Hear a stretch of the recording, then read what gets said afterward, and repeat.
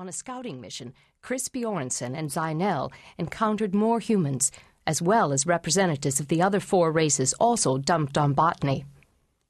In order to save the Desky from dying of malnutrition, since Botany did not produce a basic dietary requirement, Zynel forced a confrontation with the Katani captain of a second transport, which was dumping a new load of people. He also sent back the message that this planet was obviously an agricultural subsidiary of a heretofore undiscovered, sophisticated race. Then he was summoned to a covert meeting with another Imasi high-ranking official, with an offer to be returned to his rank and duties, an offer he summarily rejected. By then, there were sufficient technicians and engineers available to redesign some of the available equipment into useful appliances and machines, supplying communications and useful equipment to assist the settlers.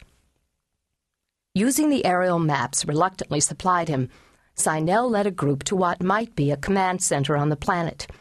However, although it had obviously not been occupied for a very long time, a garage held several aerial devices and smaller missiles of a homing device design. One of these was deliberately launched by Dick Aarons. The launch is observed by interested agencies. And so begins the second part of the Katani story. Prologue. Part 1. The satellite logged the departure of a missile from the surface of the planet under observation.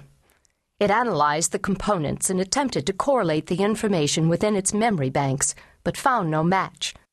The unusual speed and approximate direction of the device was also noted as it headed galactically north and east towards the furthest edge of the Milky Way.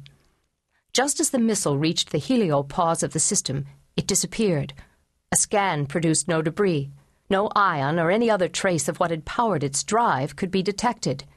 It had vanished, a fact that was unacceptable to the monitoring program and caused a functional error which required internal investigation and repair.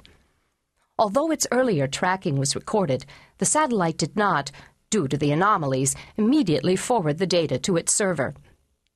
Consequently, without a requisite emergency code, the information went through several processings before the anomalies were noticed. It was then immediately reported to the proper authority. A team was dispatched to correct the malfunction, but none was ever found, even after a complete overhaul and maintenance check of the satellite.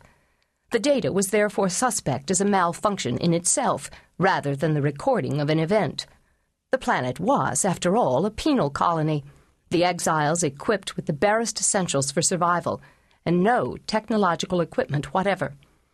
It was only by chance that the report was ever seen by persons with the essential information to realize the significance of the sighting and the mysterious disappearance of the homing device. Part 2. You say that he refused to answer the summons? The speaker scowled at the Imasi captain. As they were also father and son, the son was accustomed to his sire's scowls.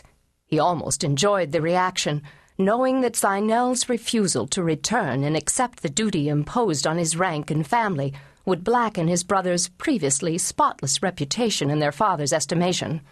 He was chosen, Parazak continued, bashing one huge fist onto the pervoloi worktop. He cannot refuse the summons.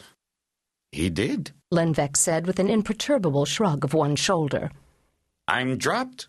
I stay. You know the convention. Parazak crashed both fists onto the worktop, bouncing everything on it and scattering the files from the desk rack.